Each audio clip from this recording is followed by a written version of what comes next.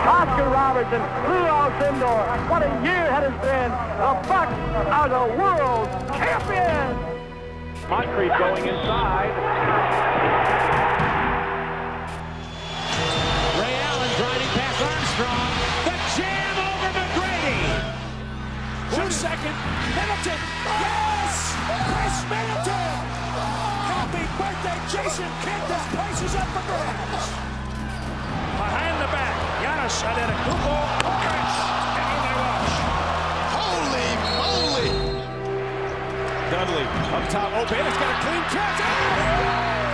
Milwaukee wins it. Play basketball and win. And win? Yeah. How many games? 6. We're gonna win in 6. Hello and welcome to episode 165 of the Win 6 podcast. I'm your host, Adam McGee, and joining me as always is my good friend Jordan Treske.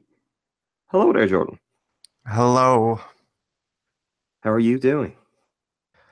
Okay. Been a tough week for your shining light, Jordan, your Wisconsin Herd. Fortress of Solitude. Yeah. I mean, it probably is still your Fortress of Solitude. That was less to do with the results, although that didn't hurt anything. But since we last spoke Herd basketball, things have taken a bit of a downturn. We've had a losing week for the Wisconsin Herd. We'll get into that a little bit more in just a moment.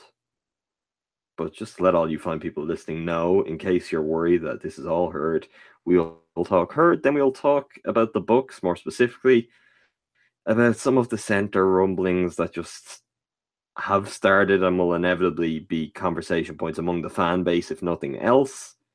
And then we'll take a whole host of questions from you, our listeners, in the mailbag. Starting out with the Herd, was it rough, Jordan? Did you take it personally? The Herd's 0-2 week, following the brilliance of their season so far. First back-to-back losses in Herd history. Yeah. Right. I got an arrow shot through my heart. And the Herd are to blame. They give love a bad name. I'm joking. Just had to fish that out. Yeah, it was a tough week. Kind of varying entertainment levels of both games. I felt like the Mad Ants game was a weird game because they were kind of, I guess we'll go into game by game basis, but it was just kind of I don't know, probably the least entertaining week of Herd basketball, which is saying something because, you know, they shot out of the cannon. Shot out of the gate. Why did I say cannon? To an impressive start. Yeah, and I mean, I think the most important thing to note with this, and we'll talk more specifically about the games in a moment, is they lost both their games this week, 0-2, but they didn't just lose to any old teams. They lost to the teams who are currently first and second, respectively, within their conference. The Fort Wayne Mad Ants, they lost their opening game of the season. They've since won 8 straight. The Lakeland Magic, they're 6-3. Same record as the Herd, so they are in that tie for second, effectively. There's nothing to get too down on, and I mean, in particular, because these are both close losses. The Mad Ants game, I mean, they never really threatened to even kind of get over the hump and go and take the lead, go and take the game.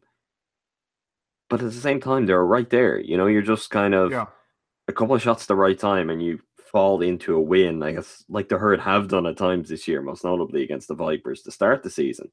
So good teams who are playing, and they definitely held their own again. Obviously, there has been some continued change in the roster as well. Xavier Mumford is back now, so things should settle down a little bit in that regard. I think longer term, that's probably going to be to their advantage, unless there's some players called up to the NBA level, signing deals in the NBA. You're talking probably February at the earliest, when Xavier Mumford could go off to Team USA again before you're seeing any disruption to your roster. and you've got to bet that sooner rather than later you're also going to have Joe Bonboy and Gary Payton 2 there as well. So the start has been pretty incredible, and what we now know approaching the 10-game mark for the Herd is this is a really, really talented team for this level, and we haven't even got a chance to see them playing with all of that talent yet. I mean, when the rotation is such that you're going to have like 3 or 4 guys who could be starters elsewhere coming off the bench, this team can really run off kind of a string of wins later in the season. So it's a pretty interesting team overall. If we didn't know that to start the season, if we had hopes but weren't entirely sure, I think that's what we've learned up to this point. They can grind out wins. They've got good players who are fun to watch. And beyond that, they're just kind of pretty good. They're going to be there with the best of the best. And we'll see over the course of the year, and maybe what way call-ups work out that kind of decides exactly what the Herd can do this year in their very first season in existence. Let's start off by looking back on the week that was, though. The Herd visited the Lakeland Magic last Saturday, I want to say that was. Quite a while ago. Not a particularly heavy schedule for Jordan Brady's team this week. They visit the Magic, and it was another one of those games, not unlike the Mad Ants. It was never really their game. They lost, I think, the first 3 quarters, if I remember right, and they made a bit of a run back in the fourth. Had some chances to get a little bit closer, but that ultimately didn't play out. Notable, I guess, in terms of losing that game by 5 points and comparing that to other recent games and their performance overall. There's a pretty simple thing you can point to for why you lose that game by 5 points rather than winning it. And that is kind of building upon what we talked about in our last Herd episode. On this occasion, James Young, 5 of 19 from the field, 3 of 14 from deep, only 17 points. Worth noting, he did have 7 assists, which for James Young, I mean, is like that's like a month's worth of assists in a single game. But those sort of shooting numbers, they are bound to kind of crop up at some time, and they will again with Young. But without the likes of Xavier Mumford to help or Joel Bollenboy, not really going to cut it. So to manage with a game like that from your best player, I think it's fair to say, to still be within 5 points was a pretty good effort all around. Outside of James Young, I mean, really good night for Cliff Alexander. He had 18 points, 12 rebounds, and 9 to 12 from the field. Jarvis Summers had a nice game off the bench. He had 17 and 5. Otherwise, you're looking at relatively low-key contributions. Maybe someone like Cam Oliver you would have hoped to see step up. He was 1 of 10. So pretty tough game for them against a good team, and yet to have been there with a chance to win. I don't think there's any real cause to be disheartened by losing by 5 points to the Lakeland Magic. Yeah, it was probably the least. There wasn't like a James Young or a Xavier Mumford type, just showing out type game. It was very kind of, as I said, it was kind of like very run of the mill, not too. Even like when they were trying to come back, it wasn't anything. I mean, Cliff Alexander has had a good season, stuff like that, but it's very much like a team effort. It wasn't really like some, as I said before, someone just showing out. So it was, kind of a I guess, more normal game in that sense for them. But it was kind of just a rough loss, a lot of turnovers as there have been for most of their games so far. So, yeah, and I mean that's the biggest problem. Just before we started here, we were talking about how you can go through most of the key G League stats, and although in advanced areas, offensive rating, defensive rating, and obviously net rating as a result of that, it's not necessarily showing that they're as good as their record has been. Same goes for their differential. That is kind of somewhat still heavily weighted by that Santa Cruz game. The only game they've lost where they have been blown out. I mean, these are their only other losses this week, both 5-point losses. But the one area where really notably they have a problem, and it's a problem that may not go away over the course of the season, is their turnovers. They're, I want to say, third in the G League in turnovers per game. They're averaging nearly 20 per game. And even having picked up their assists pretty dramatically of late, that means they're still close to averaging a single assist to a single turnover, which just, I mean, at any level, that's not going to make it particularly easy for you to win a lot of games. So it's a testament to them that they've found ways to come through in spite of that.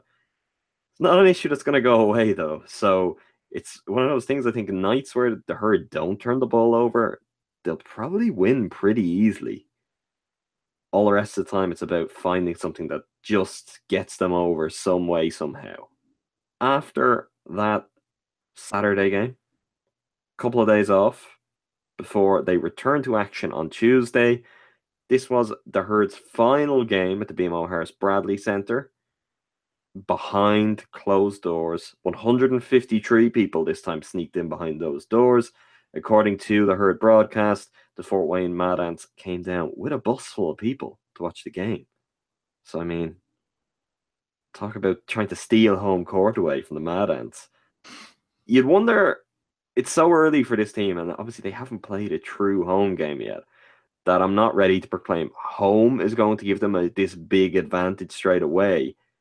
But there must be something about just playing in front of no people, essentially, that they've done twice now, that is a little bit difficult. It's a little bit challenging. I mean, they did a pretty good job in the Bradley Centre of keeping like the in-arena sounds piped in. On the broadcast, you feel like it's no different than anything else, aside from the occasional burst of sound. You just kind of have the organ and everything you'd expect from an NBA game in that arena. It's just you're missing some of the crowd noise. I wonder when they get into their own arena in Oshkosh, as they're going to do on Friday, maybe it will just help them from being like a normal game again. Because this team hasn't found it difficult on the road. They're a good road team, 4-2 on the season so far. So even if it doesn't feel like their own arena yet, just feeling like an actual normal basketball game may help this team out a little bit. On Tuesday, the Mad Ants came in. As I alluded to earlier, they really controlled the game from pretty early on. I mean, the Herd did have a strong second quarter, which gave them an advantage, very slight. Or sorry, they didn't even. They had a strong second quarter, but they still went into halftime behind because they were so thoroughly blown out in the first quarter. It was 38-24 after the first quarter. And really, they had their work cut out to catch up from there. Final kind of 9 minutes or so were pretty frustrating for the players because they just couldn't get there. They were so close on a lot of occasions, just couldn't find any shot. When they got it to 5 and they got it to 6, that's the moment where you want to stop and make a 3 and the game's on. It just didn't happen for them at any time. The Mad Ants, as I mentioned, have now won 8 straight. So it's not exactly kind of any real blemish on their record to drop a game to a team like that. They also had a really balanced scoring effort. Ben Moore had 28 points, 27 for Walter Lemon Jr. and Jared Udoff, 16 for Stephen Hicks, 15 for Daquan Jones, 12 for CJ Fair. It's pretty good overall. Importantly, the Mad Ants had 12 turnovers to 20 from the Herd. On the other end, Cliff Alexander was the star. 35 points, 8 rebounds on 15 of 20 from the field, continuing to look really, really good since coming into action following his suspension. James Young, 29 points, 8 assists. Look at this guy go. Passing James Young. 6 rebounds as well. Good night all round. Shooting percentages, 6 of 12 from 3, which was better. 8 of 19 for the field. Still not quite where he was the week prior to that, but hey, good night overall. Very importantly, Xavier Mumford back 24 points on 10 of 17 from the field. I think that's a big deal. And on this occasion, Jaquan Lewis had easily his worst game of the season for the Herd. And I think that really hurt them because on a night-to-night basis, Mumford and Lewis in the backcourt are going to be a pretty formidable duo. And that's aside from when GP2 finds his way in the mix there. So some good individual performances all around. The team just never quite got it together. But again, there is encouragement to be taken in that they were just kind of one run at the right time away from going and taking that game. Yeah, I thought, I mean, it was definitely Cliff Alexander's best game. I mean, he was dunking everything that came his way and hitting a couple shots in the pop-up zone, as Johnny Mac would say. It was good to have Mumford back. Lewis is pretty awful, as you said. I'm trying to think. There was something else I was going to say about that game. James Young. I mean, box score wise, it looks fine, but he still was pretty struggling. Obviously, it's going to be tough to keep at a 40 point per game pace, but just his shooting was off a little bit, but eventually found it there. Yeah, Madites are really good. They're the best team in the G League, if I am not mistaken. And they certainly showed it Tuesday night, where Walter Lemon with his two different pairs of shoes was You need to think about that. You tweeted. I saw too late, so I didn't bother. Two different pairs of shoes. That would mean he has 4 legs, Jordan. Yeah, sorry, yeah. I mean, if he had 4 legs, I think he'd have been called up to the NBA by now, and he's on the right track as it is. But 4-legged Walter Lemon Jr., he gets the call. That would be the 8th wonder of the world. But no, he was wearing one was shoes. One was blue and one was all white, so it was very noticeable. I was like, oh, I like his style. Anyway, he was a problem. Jared Uthoff was hitting shots. He was, before coming into the game, he was like close to averaging 50, 40, 90 on the season. So he was up to that pace on Tuesday night. And yeah, they're a good team. It was very noticeable right away as the game started. Yeah, and it's only the South Bay Lakers who can match their record so far in the G League, who are also 8-1. Friday is the big day, Jordan. Friday, the Iowa Wolves are the visitors to the Menominee Nation Arena. First ever Herd game in their new home in Oshkosh. It's going to be interesting to see how it plays out. I would expect plenty of dignitaries on hand, representatives of the Bucks organization as a whole. The word is that it's going to be, if not a sellout, very close to it. There's going to be a pretty sizable crowd. So it would be nice if they got to see some of the better stuff we've seen from the Herd at their best, and kind of show the fans in attendance what they've got, why they should continue to come out. The Wolves are not a particularly good team, so the Herd should go into that one feeling confident and pretty heavily favored. The Wolves are 2-6 up to this point in the season. They do have some good individual talents. They just haven't really managed to put anything together as a team just yet. Ow! Jordan was he was leaning, waiting to get in for quite a while. So I said, I better stop to let Jordan get in, completely unaware that that's what was going to happen. Timberwolves of Iowa. Are you excited to see the new arena and see just get the whole feel of what Herd basketball is going to be? Because it is strange. We're now used to this team. We've been living with this team for quite a few weeks now. We know what a Herd broadcast feels like. We're kind of getting into the rhythms and patterns of what Herd basketball is, and at the same time, we don't know at all because they haven't had a real home game. We don't know what that's going to be like, what their whole presentation, what they're going to put to that. Because first game the Bradley Center fans were allowed in, but it's still a very different thing than when it's purely their own arena and they have their own ops and everything going on in game. Yeah, I totally agree. I think we've seen a couple.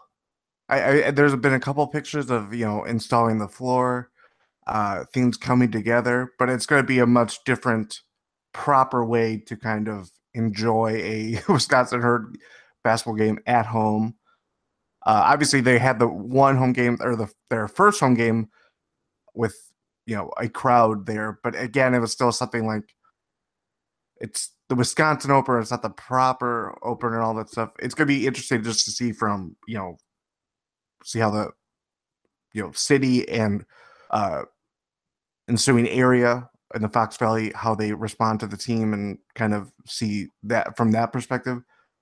I don't know, it's going to be pretty exciting. I think it's just adds another kind of layer into that game, obviously, and it helps too that the Bucks are going to be on their way back from West Coast trip, so they're going to have, who knows who will be there. Maybe a couple players show up. Who knows? But yeah, I'm pretty excited for it. Yeah, and I think as kind of a comparison for the crowd that were at that first game, the weekend that was actually open to fans in the Bradley Centre, although they did bus up some season ticket holders, you've got to think for the most part that's Bucks fans kind of, the team's touring essentially in Milwaukee. They're going to drop in and see what this is about, where you're going to get a real representation of what you're hoping for on a night-to-night basis, which is people from Oshkosh, from the Fox Valleys, who, they're going to be your night-to-night customers. They're going to be your fans in your building, and you want them to kind of connect with the team on a different level, and for it to become not just this is the Milwaukee Bucks affiliate, but for it to be this is the Wisconsin Herd, Oshkosh's team. So there's going to be a different dynamic that's going to play out. That's obviously going to take time to build, but it's a different feel overall that should be starting to come out of kind of the in-arena experience starting on Friday night. Beyond Friday, the rest of the week, the Herd will also play 2 more times before we next speak about them. On Monday night, they will be back on the road. They will head to Grand Rapids, Michigan, where they will play the Pistons affiliate, the Grand Rapids Drive. The Drive are currently 4-8. And following on from that, they will return home for their second game at the Menominee Nation Arena. Delaware 87ers are the visitors. That's the second time the Herd have played the 87ers. 87ers have got some victories since the Herd last played them, but still are rooted at the bottom of the Eastern Conference, 2-8 record overall. So it's a pretty favorable schedule. 2 home games, 3 games against below 500 teams this week for the Herd. Hopefully after a really tough week last week in terms of the quality of opponents they played, they should be able to get back to winning ways and be sitting in a pretty good spot when we look to talk with them again next week. Will Bronson Koenig have a revenge game? Will Shannon Brown get into fisticuffs with Furkan Korkmaz if he's assigned to the 87ers? If Shannon Brown's Stay still on the tuned. team. Yeah. We shall see. Plenty of exciting stuff to watch out for. I also, interestingly enough, I'm trying to think, Friday, Monday, Wednesday. Heavy slate. I was thinking only one game clashing with the Bucks, but I was wrong. Only one game not clashing with the Bucks, so they will go up against Bucks basketball quite a lot, which is unfortunate. Alternate nights is probably better for general interest, but hey, definitely Friday is the game where that doesn't occur, and I'm sure there'll be plenty of curious people checking and see what things look like from the new arena in Oshkosh. Shall we move it on to the Bucks, Jordan? We shall.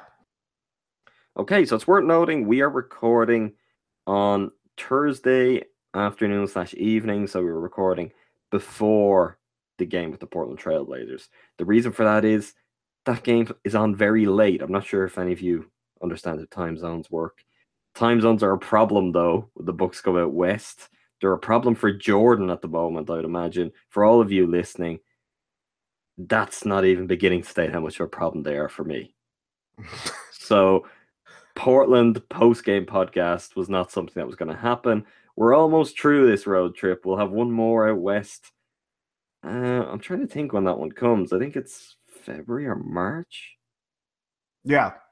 Something like it's that. It's late March, I want to say. Right, so a long time away, which is good news for all of us. I think, unless you live on the West Coast, it's good news for everyone. The thing I want to talk about, rather than talking about something which, could be proven right, wrong, or made irrelevant by the game, is a topic that's likely going to be a discussion point around this team for quite a while. It's not a surprise. It's something that everyone could have seen coming, but I think there's some stuff worth talking about in here. Obviously, big news in the NBA of the week is the Memphis Grizzlies firing Dave Fizdale as head coach.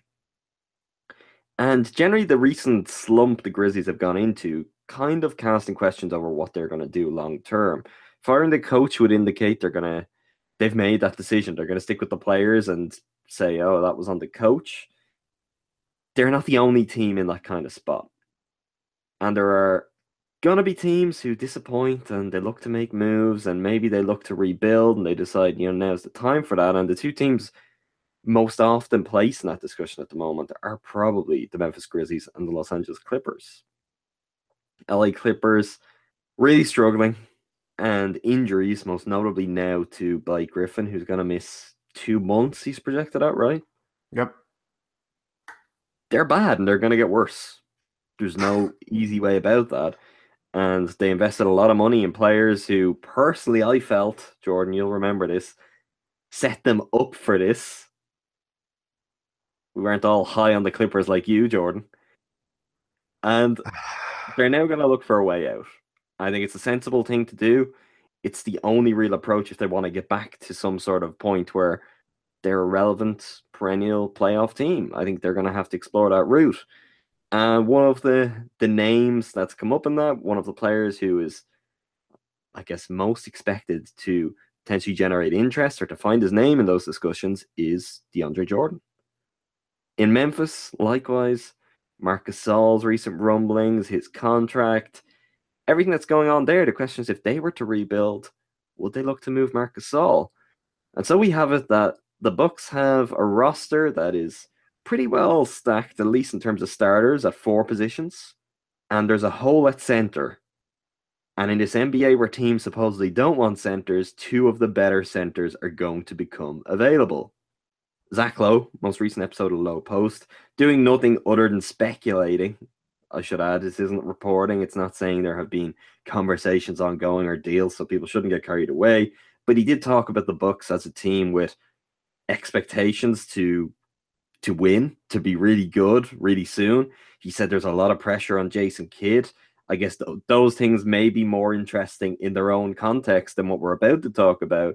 Mm-hmm. But one of the things he pointed to on that is, they could be a team, if one of these top-class big men was to come on the market, they'd be interested. Jordan, where do you sit on that? Do you see it likely that the Bucks would pursue a top-quality big man? Should they be looking to do that? No. Not at all. We can't escape talking about centers, even as the team has the least amount of centers on the roster in quite some time. Yeah, I don't know. I find it interesting. I find the reaction to it. I know the guys at Locked On Bucks talked about it in today's pod, Thursday's pod for them. And for me, like, as you said, like, the stuff around it was more interesting to me just because it wasn't surprising. It was kind of confirmation of what we kind of felt this year was going to be for, for Jason Kidd and stuff like that, and just expectations living up to that. But for the kind of throwing the specific trade proposal that he threw out, or Zach Lowe threw out there, which is something of DeAndre, first round Chris pick Middleton, and for Mirza Middleton. Yeah. I said it the wrong way around. DeAndre for first round pick, Middleton, and Mirza. The first way was right too. I thought it was. Like, it sounded like just I kind of scrambled it out as nonsense, Jordan. I'm encroaching on your brand. Exactly. Hashtag nonsense wins. I don't know what that means. I didn't really think of it as a serious proposal. I thought it was just kind of throwing that out there. And plus, too, it was kind of jarring because they were kind of going back and forth between talking about DeAndre Jordan and Marc Gasol. So I was kind of, are we talking about Gasol here? Or are we talking about Jordan here? It was kind of confusing for that aspect. But, of course, in my mind, if you are trading for a center, DeAndre Jordan is slightly more desirable just because of age. And even though he does have 1 year left on his contract, I'm not so sure. He's a player option next year, doesn't he? He's a player option. So, I mean, it's basically this year. You're giving away stuff. I'll get this out there now, Jordan, because I don't know if I can keep it in me any longer. It's an absolute nonsense to think the Bucks would have. Well, to think the Bucks should trade for either DeAndre Jordan or Marc Gasol, because anyone who's saying that is just seeing big names. They're seeing names and they're going, "Wow, imagine that with the Bucks." I think there's multiple reasons. I don't think either of those guys make sense in any regard. No. DeAndre Jordan, okay, so you're going to give Middleton up. You're getting off Telly's contract, which, as we've mentioned, it actually isn't all that bad because after the season, it's then expiring. So if you're going to move a contract, it's not necessarily the one. If I was putting Middleton, I'd probably put Middleton Delhi on it first. If you're making that deal, I still don't think it's a good deal, but Telly's contract, which the Bucks are going to be off sooner, isn't the one I'd move. You're going to give that away for a guy who could well walk away in the summer, and literally no player in the NBA has been more proven on flip-flopping on decisions than DeAndre Jordan. So even if you felt that, you know, he'd resign, he could change his mind. Yeah. And I think, as Bobby Marks very kind of wisely put out on Twitter a couple of days ago, and I hadn't thought of it, it's very, very difficult. I would say near impossible to make a trade for DeAndre Jordan if you're in any NBA team, because he doesn't have an agent. So actually, That's right. I forgot about that. actually finding out if he would resign with your team is virtually impossible.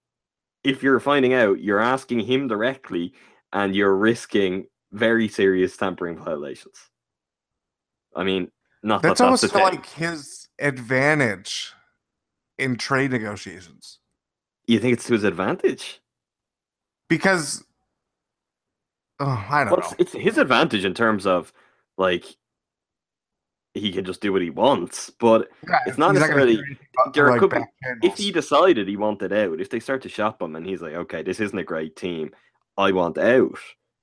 It's not all that helpful in that situation, because even good teams, places where he might be happy to go and it could be a good situation for him, he might be happy to sign there next summer. If they don't know, they can't make the deal. So it's kind of a weird one. You'd think that if things start to ramp up in terms of, okay, the Clippers are really going to try and move him and do some stuff, that he would suddenly hire an agent. I don't want to make any guesses at who that agent might be and what sort of alarm bells it could set off. But hey, that's one obstacle. Beyond that, to give up anything, and in this case, Chris Middleton. To give up Chris Middleton, who you'd have at least one more year of at a relatively low price, may want longer term, to bring in DeAndre Jordan is so dumb. So dumb. So he can walk in the summer. Even if he doesn't walk, you're going to pay him a ton of money. And you're looking at what then? You're looking at DeAndre Jordan. Eric Bledsoe will have one more year, which means if you want to keep him, you'll have less money to pay him. You have less money to pay Jabari if you want to sort that this summer. But even if you keep all of that, right? Let's imagine a situation. You're moving Middleton. And what are we looking at? A year down the road, Bledsoe, Snell, Jabari, Giannis, DeAndre And I have to Jordan. remember Brogdon too. Brogdon's gonna be a free agent. No, but I'm talking about a potential starting lineup. Oh, well, yeah. So Bledsoe, Snell, Jabari, Giannis, DeAndre Jordan. That would win a championship in the 1960s without a doubt. Unfortunately, there's a thing called the 3-point shot now. And any lineup, the Bucks bring in DeAndre Jordan, and they have Bledsoe and Giannis. Like, what? Why would anyone think that's a good idea? They somehow they would double their dunks on ice, which is already pretty high. I don't know if they would. They'd just have multiple guys standing in the paint. Everyone standing in the paint. Like, if that lineup I've just said, okay, Jabari showed signs of shooting better last year. There's a chance, though, that could be Tony Snell or Brogdon when he subs in, just having to try and space the floor for all those guys. It's bizarre. I don't think... I can't remember who it was. Maybe, I think it was David Aldridge wrote that. Imagine, the defensive capability of that trio. Have you watched the Bucks defensively? I'm not sure there's 5 players who could solve it, because the Bucks' problem isn't personnel. It's not that they don't have good individual defenders. Bring DeAndre Jordan in does nothing to solve the Bucks' defense. So what you would do with that move is kill your offense and still have the same issues defensively. And lose a good player to potentially lose another player in the summer and be like, oh, well, at least we got cap space again. Right. That would be awful. Yeah. Marc Gasol might be worse. Because as much as I like Marc Gasol, he is not a young man. He's 33 right now. 32, about to go 33, I think. He is tied into a mega contract that he will be 35 by the time it finishes. And he has a history of injuries, and not insignificant injuries. If I remember correctly, he's had foot injuries. Never a great sign for a big guy. Nope. And a lot of the things he's good at, you could say, okay, well, he's got a 3-point shot now. He's always been good from mid-range. He's not necessarily going to lose that. That's true. But you're probably overselling that as, the plus side of having Marc Gasol. Marc Gasol was a defensive player of the year, remember? And as he continues to slow, and maybe as his body continues to feel the brunt of years spent as a center in the NBA, I'm not quite sure how that would look. And beyond that, something like 25 million for a 35-year-old seems like a prime way to waste away Giannis's prime with the Bucks and make sure he leaves when he becomes an unrestricted free agent. So look, it's not even, you can't even say like Mike Conley is really good. Mike Conley and Marc Gasol alone have not been enough to really get anywhere in the last couple of years with that Grizzlies team. And they're going to be bad with those guys. Okay, Conley has a pretty significant injury at the moment. He's been out 2 weeks. He's probably going to miss another 3 weeks. But there's nothing about Marc Gasol in his current iteration that says to me, that makes sense. I just feel like it would be a disaster. You're going to give away either Middleton, Jabari, or Brogdon as a part of a deal to bring in a guy who is going to be so far past his prime and paid way too much when you hope to win a championship. Beyond both of these guys, the Bucks need to just chill out and not make a trade. Just don't make a trade for Cool him. out. If somebody wants Delhi, which the Cavs might want Delhi, I don't know if you've noticed this, Cavs fans just constantly just eulogize over losing Delhi and yearn over what it would be like if Delhi came back. Well, it's no different from us with Jared Dudley 2 years ago, or some of the Beasley things I've seen of since the season started. But they're talking about him backing as a backup, like he was before. Like, look where the Bucks are, and compared It's no different from Jared Dudley and Michael Beasley. No, but compared to the Cavs' aspirations, Bucks fans aren't like Jared Dudley and Michael Beasley. They're the missing pieces right now that get us back over the championship line. Well, insane. It's complete insanity, the Cavs fans. But hey, if you're listening, Kobe Altman, and I know I've had lots of not so good things to say about you, so I'm sure you are. Get on the phone to Mr. Horst, and I'm sure he can see if he can make a deal to bring Delhi home. Aside from a deal like that, which is just obviously beneficial, you're not losing a player who's necessarily giving you a lot on the floor. You call that a Kobe assist, by the way. Sorry. You're reducing your salary woes. Well, that makes sense. Outside of that, you don't need to go and get a center. You can't have stars at 5 positions. That might be what some people are trying to make happen here with the Bucks. The Warriors don't even have stars at 5 positions. They have Zaza, JaVale, Jordan Bell. I don't think it's feasible to want the center. And I don't know if center is the position you're looking to trade for if you're kind of getting another upgrade, because it's so specific what you need, like, to make that work. If Rudy Gobert is going for like next to nothing, well, that's different. He's in his prime. You at least go, he's on one end before he can do this. In a Bucks context, he still wouldn't make sense. And I struggle to think of any centers that I go, that guy in Milwaukee. Maybe Steven Adams, maybe that's just my own biases speaking on that. But even he's paid so much that you just couldn't make sense of that. And I don't think this factors in. People are like, okay, would DeAndre Jordan make the Bucks better? And they hear that and they go, yeah, let's make a deal. Well, fire up the trade machine and take a look out. Not just how you make that deal Let's get work. Wayne Brady in here. He's the host. Let's make a deal. Not just how you make that deal work, but what your cap sheet looks like for the next few years after it happens. Because if people want DeAndre Jordan, and even if he would agree to resign, oh great, so you've got DeAndre Jordan locked in ahead of Eric Bledsoe, ahead of Chris Middleton, ahead of Malcolm Brogdon, possibly over Jabari Parker. It's like, is everyone in on DeAndre Jordan possibly being the second option, the second piece, the guy who can't make free throws or score from anywhere outside 4 feet? Yeah, he'll make a lot of dunks. Good dunker, DeAndre Jordan. Can be a high impact defensive player, but don't bite too much into that. There's lots of ways where he has shortcomings defensively. Neither deal makes sense to me, and I struggle to see a deal for a center that's going to make a whole lot of sense. Plus, John Henson's playing pretty good right now and giving the Bucks a lot of what you think they would need out of a center. Even if Marc Gasol was younger, if the cap situation worked, if in theory you could just drop Marc Gasol into the starting lineup, as it is, that's another guy who you want to give the ball to, but you don't have the opportunity to do so. Like I wrote about how the Bucks shooting has fallen off dramatically since Bledsoe arrived. Part of that is down to spacing, and obviously the floor isn't spaced as well when one of Brogdon or Snell is sitting in favor of Bledsoe, who's not a good 3-point shooter.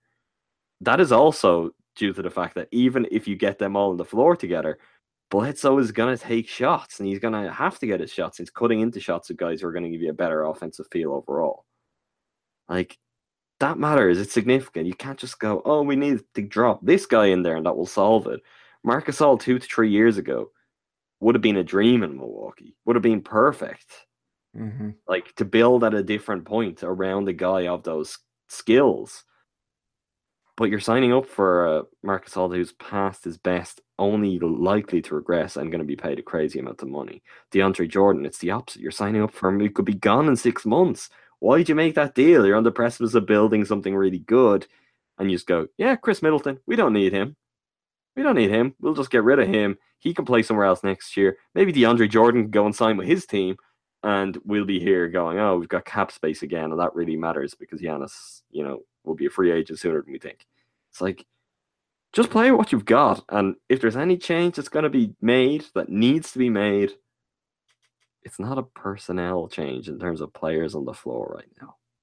I think it's something they made the Bledsoe trade. You've got to give that time to happen. You've decided you want to see what Eric Bledsoe looks like, at least for this year. You'd imagine next year as well, up until he becomes a free agent. Maybe beyond that, well, see what it looks like. There are good signs. There are good things coming out of it.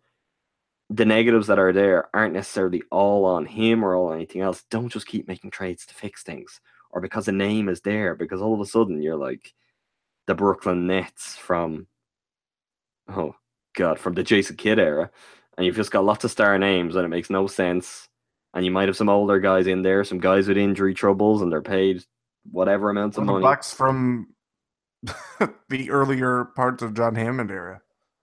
I mean, the difference is always going to be Giannis is there, but everyone is so focused on, well, we've got to do the right things to keep Giannis. Well, then why can't these things be kind of obviously spotted? Now, there's no really meaningful chatter, but from what I have seen on Bucks Twitter, there are a lot of people who are like, you can get Marc Gasol, or get DeAndre Jordan, you get him, and the difference that makes. You're giving up a lot to do that. It's not that simple. It really would be an incredibly short-sighted move. And in the long run, upgrading the talent at the center position doesn't necessarily make you a better team overall, when maybe it's the least important position in the NBA right now. Like, if we want to spend a lot of time talking about, Giannis could do with some more time at center, that'd be a good thing to look at. And then what? You're saying, but if you can get DeAndre Jordan or Marc Gasol, do that. I don't know. None of it sits right with me. I think it's something we're going to listen to all season because it's an obvious area of relative weakness. But if the Bucks are in the center game, I'd much rather they get someone who can average 2 points and 2 rebounds at the very back of the rotation so that they have 3 actual centers on the roster rather than worrying about trading guys who actually mean something for players who, for very different reasons, are going to be equally flawed in terms of their negative effect overall with the Bucks. And they have resources available to acquire a rotation type center more than a star level or high impact, high value center like a Gasol or Jordan. So yeah, if they are going to address that eventually, they don't have to kind of swing for the fences and even empty out their cupboard even a little bit more with the assets that they have available. And plus too, if they were to ever decide to trade Chris Middleton, I don't feel like they would go older. I feel like they would go younger, even though that sounds crazy to say considering Chris Middleton's 26. I don't know. I don't see it that way. And if they really like DeAndre Jordan and they want him, there's a chance you could get him as a free agent next summer. They almost had a meeting with him. I remember that. That was very exciting briefly, I remember. In the days before Greg Monroe, he was supposedly going to take a meeting with the Bucks and then he changed his mind. But that's if you want him, and we have seen this definitely as a team, that if the Bucks want the guy years ago, they will still want him all those years later after that contract is finished. see Eric Bledsoe.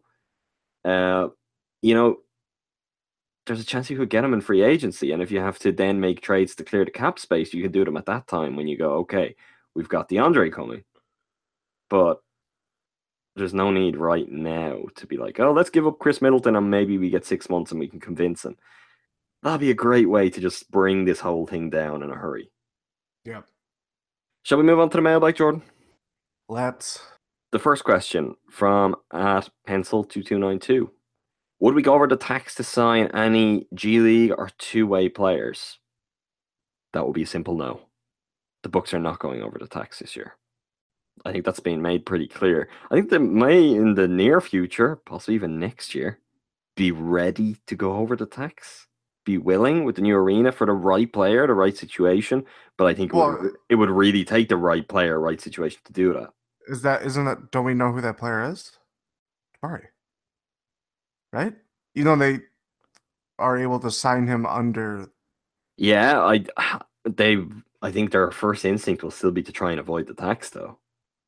As in, they're gonna say the other guys on the roster are, we can move on from them, we can get rid of them. So if we end up paying the tax for him, okay, we end up paying the tax for him. But I think the first thing they would try to do is move Mirza, move Delhi, move John Henson, whatever, and look, I think they may give up picks to do those things, which could ultimately be a lot more costly than the financial cost you'd pay in an extra year paying the tax.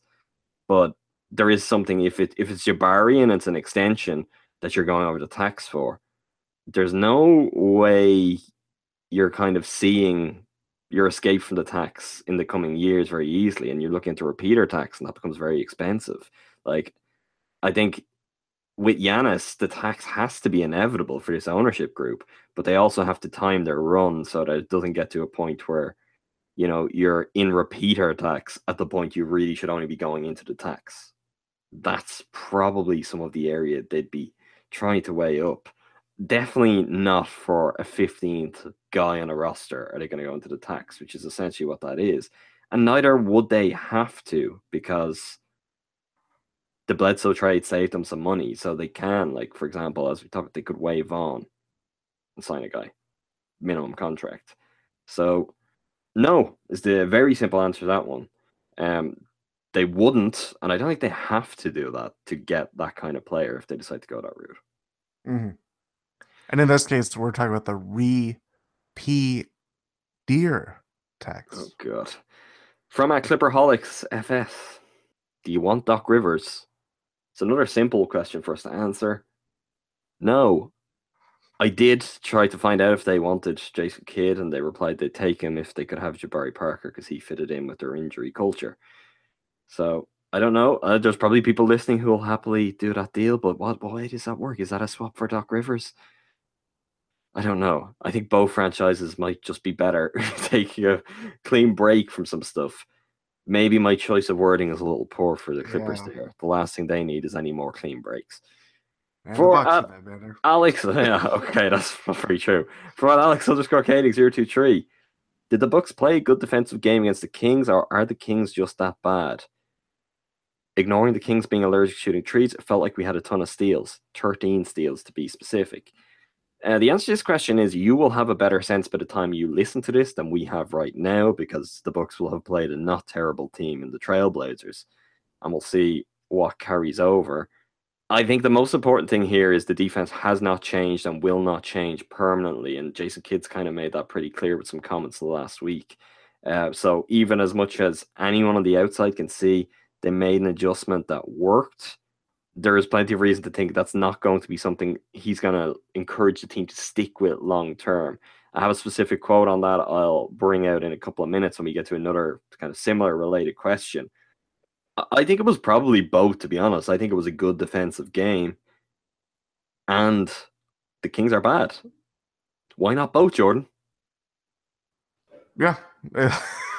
They're a low assist, low three-point shooting team, so without those, it's really hard to exploit the Bucks defense in the way that we've come to know and love.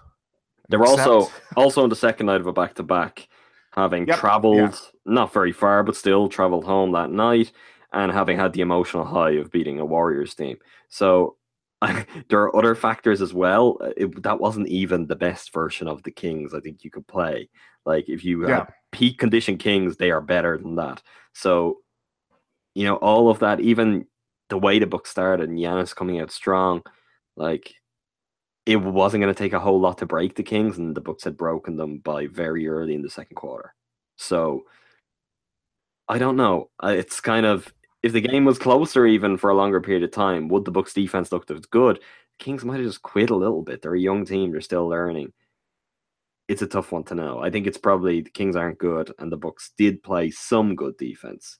But the longer do you want to note something really quick in terms of the defense? Eric Bledsoe is high up on the hustle leader stats in terms of deflections, close to averaging 3 deflections a game, 2.8 to be exact.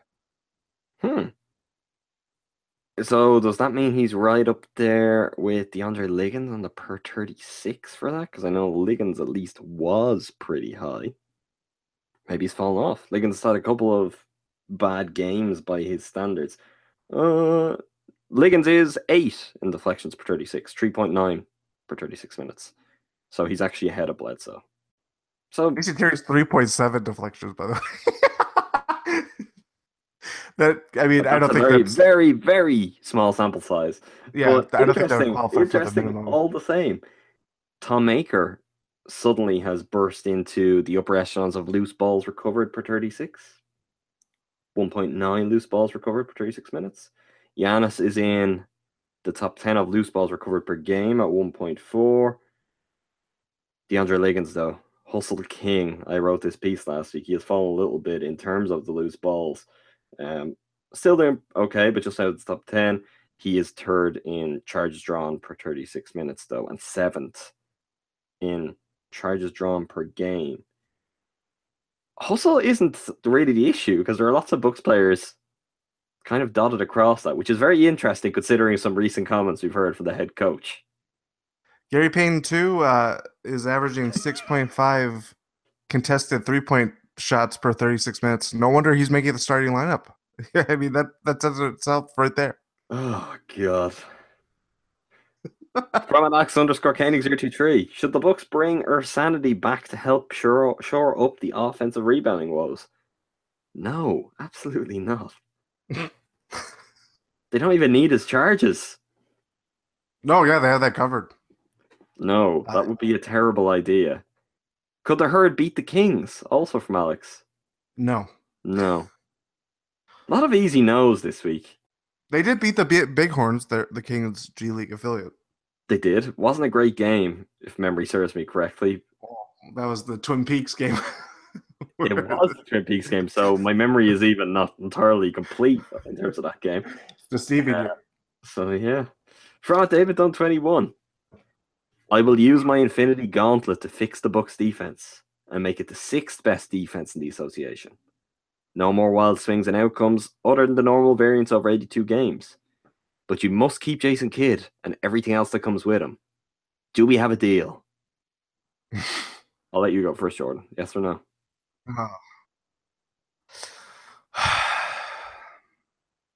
So they get to be good They're the 6th best defense in the association. No wild swings and outcomes. Normal variance over 82 games. You still get the Jason Kidd experience. So basically, it would be first season Jason Kidd. First season. Well, look. Okay, you're thinking about this. I'll give my answer. Yes. It doesn't really matter all that much. Some of the other stuff, I think, you may still reach the point because Jason Kidd is Jason Kidd, and there'd be flaws there. We'd say, okay, we need to upgrade, but I do think there's something kind of in the collective psychology of it, things that people may have picked up on. Jason Kidd kind of idiosyncrasies or areas where his team struggles that would never have become an issue if the Bucks had been able to maintain their defensive level from the first year. If they were consistently one of the best defensive teams in the NBA, people would make allowances for other things. It's like, okay, some weird things offensively, not taking enough trees. People do that with Steve Kerr. Rotations are weird. Yeah. If you can be just kind of 6 was very specific, by the way. I commend David Dunn on being that strangely specific. I mean, Not and a round number, but not a prime fair enough. number. I mean, he obviously didn't want to go top 5 just because that's too easy. But I think 6th is pretty much top 5. So I take that. I mean, if this team could just be 6th in the NBA in defense and not have wild swings, they win 50 games easy. If this team could be 6th in the NBA completely, I mean, that's But so yeah, it basically would be first season Jason Kidd. And that, like, it doesn't mean that there still wouldn't be Jason Kidd isms that would annoy people, but you would be losing less games and having less just kind of unsightly spells during those games as well. That you wouldn't feel quite the same way. You wouldn't have the snowball effect of what's happened, which is every single hole that is there in his coaching is now apparent in a way that, as the example you gave, is never going to happen with Steve Kerr because the Warriors are going to win 60 games minimum. They're generally going to win 70 games. So it's like, well, okay, he's got problems, has he? Well, the team's winning 70 games and we'll win the championship. Who cares? It's like if Kidd could have the Bucks 6th in defense, and then you've got Giannis and you've got Bledsoe and you've got the other assets they have who can do things offensively. Yeah, that would work. So I would take it. It doesn't mean you still wouldn't eventually go, okay, we need to just get something more than this.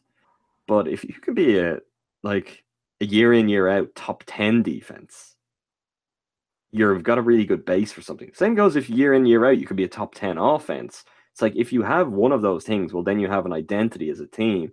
And the discussion that we've had lots of times with this Bucks team is they don't have an identity. Kidd likes to maintain they have a defensive identity, even though their defense can be the worst part of their overall identity. So maybe he's right in that way. Even when it's not positive, the identity is tied to the defense. 6th best defense, I take that. Like in that scenario, the coach's name doesn't matter. His face doesn't matter. We're not thinking about it being Jason Kidd. And you just you'd accept some of the other things because they're just going to win more games. From @Mexicant. Do you think after the defensive showcase in Sacramento, Jason Kidd and co have finally learned that a switch-heavy defense is good for our team? Are there any metrics to validate this? I.e., is there data that supports a switch-heavy defensive scheme over trapping? I think the simplest way of putting this is that there's no scheme in the NBA now or really any time recently that traps as aggressively as the Bucks that's successful. We don't have to go too much into is there data that supports that? The evidence is there isn't a good example of a team that's so aggressive in terms of their trapping, so reliant on that particular element. For the other part of the question, have they finally learned that the switch-heavy defense is good for the team? Well, let me read you a quote from a Q&A Jason Kidd did with Matt Velasquez of the Milwaukee Journal-Sentinel. It was after the Kings game, right? Before? I think it was actually the day of the game. Yeah. The day of the game from Sacramento. Matt Velasquez asked, you've used the same aggressive trapping defense since the second half of the season in your year as the coach of the Brooklyn Nets. Have you thought about using a more conservative approach defensively? Why do you believe this is the right way to go? Jason Kidd responded, we have changed the defensive principles. We're switching just like everyone else. When we do switch, we tend to have a hard time guarding the ball. Length doesn't guard the ball. You have to move your feet. When you look at it, we don't have quick feet. We have length, but that doesn't help when you have to guard a quicker guy. And then also being young. Understanding when you start the game, you're preparing for the guy you're going to guard. And in this league, with all the switching that's taking place, you're going to end up on someone else. So you have to know everyone on the floor. When you're young, that's impossible. That's a pretty definitive answer in terms of will they just go to a switching scheme? Will we see elements of it? May be there for sure, but Jason Kidd thinks it's impossible because the team is young. And they don't have quick feet, which tough acting Tinactin would help in that regard. What I want to add to this is a couple of things. First of all, don't know if he's noticed, but the trapping scheme has clearly proven to be impossible for this young team as well. Don't think it would likely be any better for them as they get older. That would seem kind of counterintuitive. So there's a balance there. Maybe he's got a good point on switching, but that logic should also be applied to the trapping. Maybe if they have a scheme that is more conservative on the whole, but includes elements of trapping, elements of switching, maybe you've got a winner there. The other issue I have with it is the kind of length doesn't guard the ball, you have to move your feet. Talking about staying in front of quicker guys and those kind of problems, guarding the ball if you're switching. Well, funny he gave these quotes before the Kings game because they gave a really good example of the Kings game of how those things aren't an issue if you're a long team switching. Length doesn't guard the ball, but it prevents you from having to guard the ball as often because, as so many people have thrown out there nationally, generally, kind of generic pieces about the Bucks, their wingspan stretched out covers off this length of the court. If you're playing more conservatively and you're switching, rather than having hands up necessarily, having hands out, you're going to cut off space for guys to drive. In a lot of ways, you're going to defend the ball because you're giving less opportunity to kind of create gaps. And I think another kind of key fallacy in that, if you're talking about it doesn't help you guard the quicker guy. Maybe I'm wrong, maybe you'd see this differently, but when I think of that, it doesn't help to guard a quicker guy. You're worried about a quicker guy finding an opening, quicker guy blowing by you, having that extra kind of few feet of space. That to me would be a good thing for this team because that is preferable than having trouble guarding the tree because you've double teamed on someone pretty aggressively and you can't get back. It's like, give up layups, give up dunks rather than giving up some of the trees. I think that'd be a good thing. The problem is they give up both in the paint and out on the perimeter. They don't really stop anything. So it's like, if you can work with a scheme, it's got to take away the trees. Well then, okay, give up some points in the paint. It's like, maybe this is tough in terms of, again, Kidd wants the perfect defense. If he could just accept there's no such thing, well, then you could say, okay, well, we're going to give up points in the paint, but we're going to stop giving up 3-pointers. That's really the Celtics. They're the best defense in the league. I believe they have the lowest opponent 3-point percentage from the corners. So they've basically said... Actually, that might be the Blazers. It was the Celtics up till the other day anyway, but maybe regardless... Maybe still, no, I'm wrong. I think you're right. Sorry. Even if you were right, they're currently the number 2 defense. So we're talking about the number 1 and 2 defense. If that was the case, what are they doing? They'd be stopping giving up shots from the corners. That shows something. What's commonly becoming known as the easiest shot in basketball, and also the shot that's worth 3 points, most valuable shot in the game. Take that away and give up points in the paint. Like, that's the Celtics have gone quite a while now, being a good defensive team with outsize necessarily at center. Okay, they've got some different options and they look to counter that when they run Baines and Horford together, but it was so often put out there, Horford, he should be a power forward because he's not a dominant rim protector. He's not a great rebounder. He's not your old-fashioned center. He's a really good positional defender, though. He's really mobile. And the Celtics can live with him kind of getting beaten by more physical guys in there sometimes because that's not what loses you games. If you go to the Rockets and Clint Capella beats you inside, that's not a problem. I just kind of find it fascinating. I think in a switching scheme with length, how can you not see the advantages of that? If you're switching and you're, again, as I said, it could be more arms out rather than arms up. You're closing off space. You're closing off passing lanes. That's something we saw in particular against the Kings, as Alex Koenig noted, 13 steals in that game. The Bucks are, as it is, already a high steals team. I think they're 6th in the NBA at the moment in steals per game. There are ways where you're in your switching scheme. Maybe it's different than what your goal is from when you trap, but there's still real defensive positives that can come out of it, and maybe better suited to the Bucks. I personally would feel the Bucks would be better giving up some shots in their scheme in exchange for going in a way that's going to force more turnovers. I don't think the trapping does that as maybe Kidd would think it does theoretically, because if the Bucks can get Giannis, Bledsoe, Jabari when he's back out in transition, it's a major win. So if you can sit back and you're playing the passing lanes, you're getting your steals that way, and you're getting your steals on the switches. They don't have quick feet. I think the Bucks have quick hands. It's not insignificant, particularly if you're going to be switching and you're going to have kind of multiple screen actions coming at you, guys fighting through. It's those sort of scenarios to me where I think the Bucks are really good at kind of on a handoff, getting a hand in, knocking a ball loose. A lot of the steals against Sacramento were like that. I think that a lot of the things the kid thinks the trapping scheme can give them, he actually could have out of a switching scheme. Just my opinion. I mean, I'm not a Hall of Famer in the NBA, but I do think there is something apparent to that. And there's something when you look at better defensive teams around the NBA. It's like, I don't know if defense has decided a ball where you need to kind of book all conventional logic right now. If you could be more creative and try something completely different on the offensive end, maybe that's worth exploring. There's a lot of good offensive teams to begin with, though. So kind of just doing what you can to contain them and looking to win games on offense, that's a strategy too. But as Kid keeps saying, we're not going to win a shootout in spite of the fact that his roster is very well tooled to win shootouts. Yeah, I'm a proponent of the Red Rover defense. Maybe that's not right. Reads hands across America defense. There we go. Okay. The next question from Eddie Batoon. With Jabari Parker's upcoming free agency, how much of a contender are the Utah Jazz? This is a question that came in last week. I think it came in our non-mailbag pod, and we said we'd carry it over, and Eddie kindly sent it in again. And some of the inspiration for it, I'm sure, was the fact that Jabari, when the Bucks were in Utah, was speaking about, how much he likes Salt Lake City. He obviously has family there. He is a Mormon. He's got strong ties generally.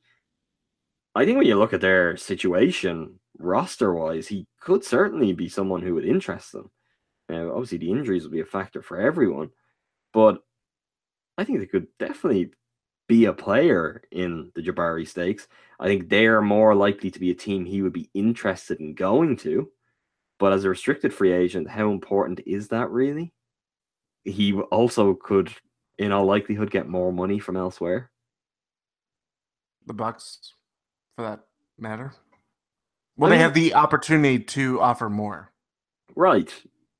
But, I think we're probably going to see an offer sheet. I know that's unheard of in terms of Bucks restricted free agency, but I wouldn't be surprised if we see an offer sheet, see him sign terms, and then it's, well, are they going to match?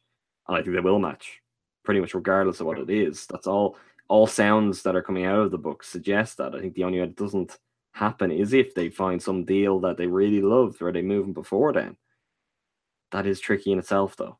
What do you do that for? It shouldn't be for necessarily the ultra proven star that we talked about earlier, who's already earning big contracts and is only going to decline as the other key parts of your team get better.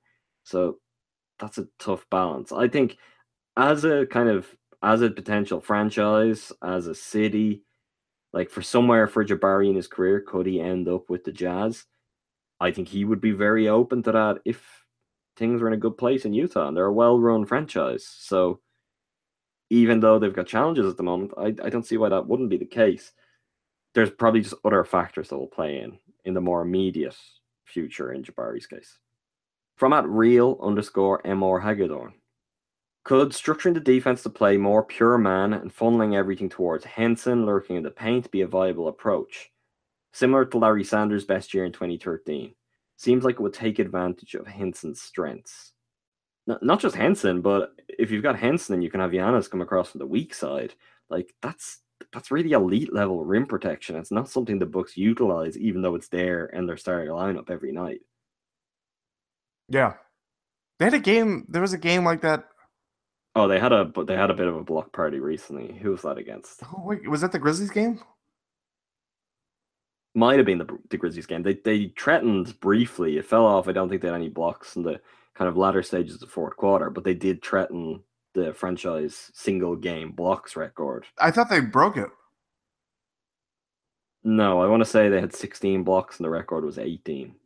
Oh. I'm open to being proven wrong on that, but that's how I remember it. It would help if I could remember specifically the game, but yeah. Something in my head was saying Pistons. Pistons? I guess there's been two. Well, not the first one. Yeah, not the first one. I don't know, but I think like from what we just talked about with switching, and then you kind of talk about that and funneling everything towards the rim. Like, I think again, it comes back to, there are plays where the trapping works for the Bucks. It's just there's a lot of plays where it goes disastrously wrong, and that's what's going to happen. There's no kind of, oh well, that went wrong, but it's not that bad. It's like your misses are going to be so bad with the current system.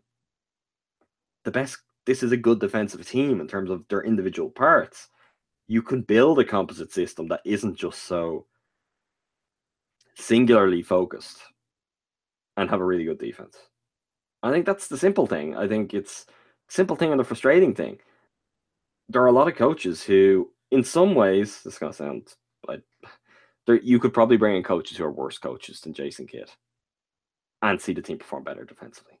People who don't have the basketball brain that Jason Kidd has, certainly, and see the team perform better defensively because they're just not going to look to do as much. And that's a pretty good approach when you've got guys who will do a lot as it is by just putting them out there and making sure kind of you give them every opportunity to be in position to make the plays rather than kind of pulling them out of position. So, yeah, I do think that approach could work. I think switching could work. I think some trapping could work. How about build a scheme that's just not about one thing? A scheme that can't just be beaten by opposing teams in one way. Because if your scheme has a bit of everything, if you're just a well kind of drilled, well functioning defensive team, then what we stop hearing is, oh, other teams have figured out the Bucks scheme. You don't hear that with everyone. You don't hear, oh, Team X has figured out Team Y's defense. It's like, no, because you can't just figure out their defense because defenses generally adjust. So a more well-rounded approach that gets rid of that, I'd be all for it. From at David Dunn 21. How close has Adam come to a Sweeney/Giannis altercation while site experting? I don't know what side you're. I'll guess that I'm the Sweeney of the situation as the coach. Although one could also say I'm the star, Jordan. I mean, I wouldn't say that. I'd be far too humble. Not very close is the answer to this. It's been some things. Of course, there's been some things. Been doing it a while. We cover the Bucks. That means tensions can run high at times. But no one has ever told me that they would book me up. So not that close. Not yet. Who knows? If everyone continues to keep feeding Jordan's ego, who knows what the future holds? Speaking of which, from @_Al Hopper, has Jordan turned down his offer to be the next University of Tennessee head football coach? I have not been contacted by it. What's this? I don't even know. This is a weird story. Obviously, it's cross sports, but even me not being a college football fan, I find it very weird. It's a weird story. I even know about this. Andrew Snyder had reason to talk about this to me. And I even know a little bit about this. So that's how much that's crossed over. Me knowing about a college football story, that's why it's really, really gone big, Jordan. Lastly, from Gifu Sandesu. Who would you rather move to get an elite center like DeAndre, Chris, or Jabari? Do we have to move one of them at all? A Robin Lopez type guy will not solve the Bucks' problems, in my opinion. That's correct. No center will solve the Bucks' problems. Nope. Just the problems aren't the center. They really aren't. The problem this season hasn't been John Henson. In fact, the numbers say the opposite.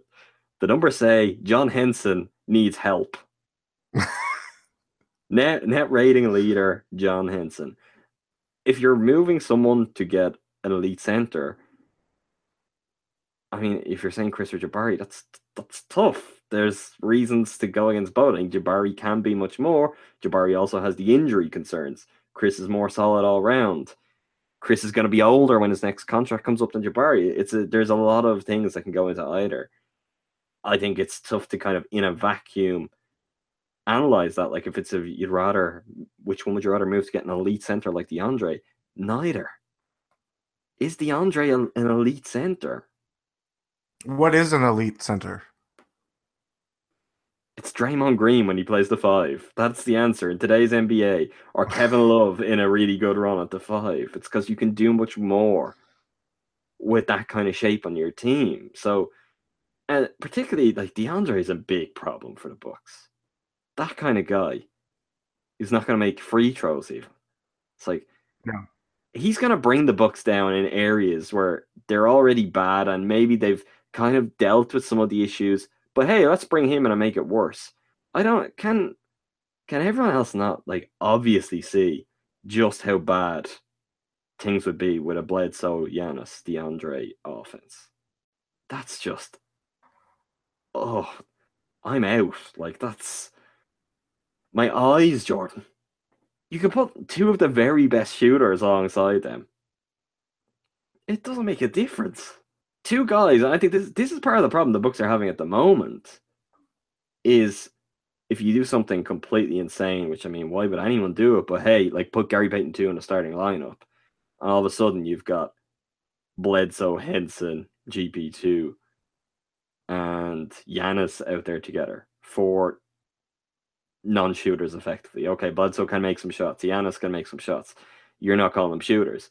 That's a problem. But hey, it's even a problem when you've got 3 non-shooters with only 2 shooters. I think the minimum you want in today's NBA is 3 shooters. And I made this point again in the piece I wrote about the Bucks' offensive struggles and I guess their changes since the Bledsoe trade. Think back to where the Bucks started the season from and what their goals were on offense, because you had essentially a 5-out lineup. Like, I mean, the one guy who wasn't a shooter at the start of the season was Giannis, and that was kind of perfectly designed because 4 guys who can space the floor, leaving all of that space for Giannis to exploit. That sounds pretty well thought through. If in the space of a few months, just in chasing kind of big name talent, the Bucks were to go to a place where Giannis is then on a floor with only one floor spacer, but plenty of star names, I mean, it would just be nonsense. I think it's important to note, in light of the changing culture of NBA team building, the Warriors didn't win because they had all of these stars. They won and they became stars, and they were then able to attract another star. Steph was the guy. That was it. I mean, even before that, those guys were all there and it wasn't a big deal. Andre Iguodala was at one time the biggest star on that team, on that roster. Yeah. Like, you don't just get stars together, throw them together and see it works. That's what happens when things just fall apart. We're seeing some of those struggles. The Thunder, who, I mean, it just blows my mind how they're not getting wins. They're so close nearly every night, don't win. But at the same time, okay, they've just thrown guys together. And as much as I still think they can turn it around, as much as I really, really believed in them only like a month ago, you're seeing that that's a tough strategy. The Cavs have turned a corner.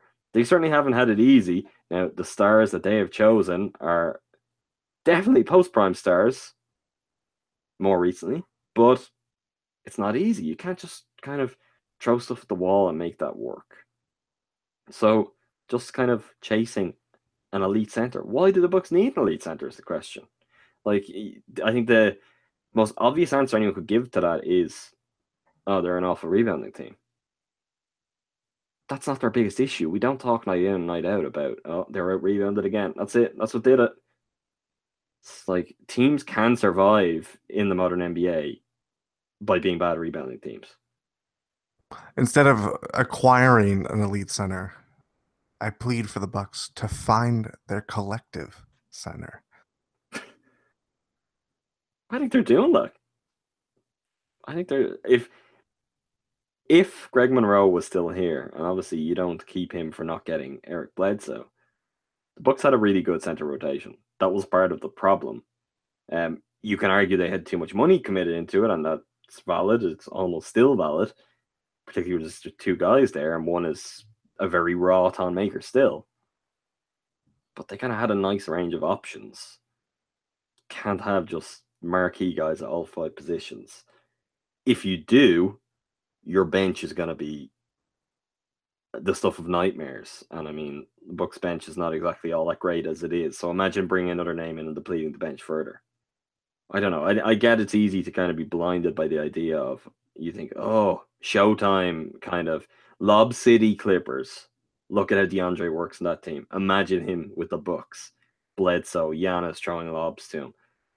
Look at the size. Look what they could do defensively. But that's all very surface level, and it doesn't take much to kind of find pretty significant cracks below that surface.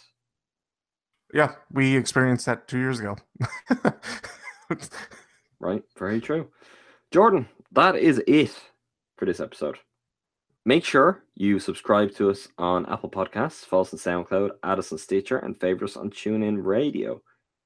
We will be back for our next episode on Monday. You can also hear that episode, if you'd prefer, on the Nothing But Net channel on Dash Radio. That's free online digital radio. Our show airs 7 p.m. Central every Monday. As usual, we'll be back with some more Herd, your mailbag, same time next week.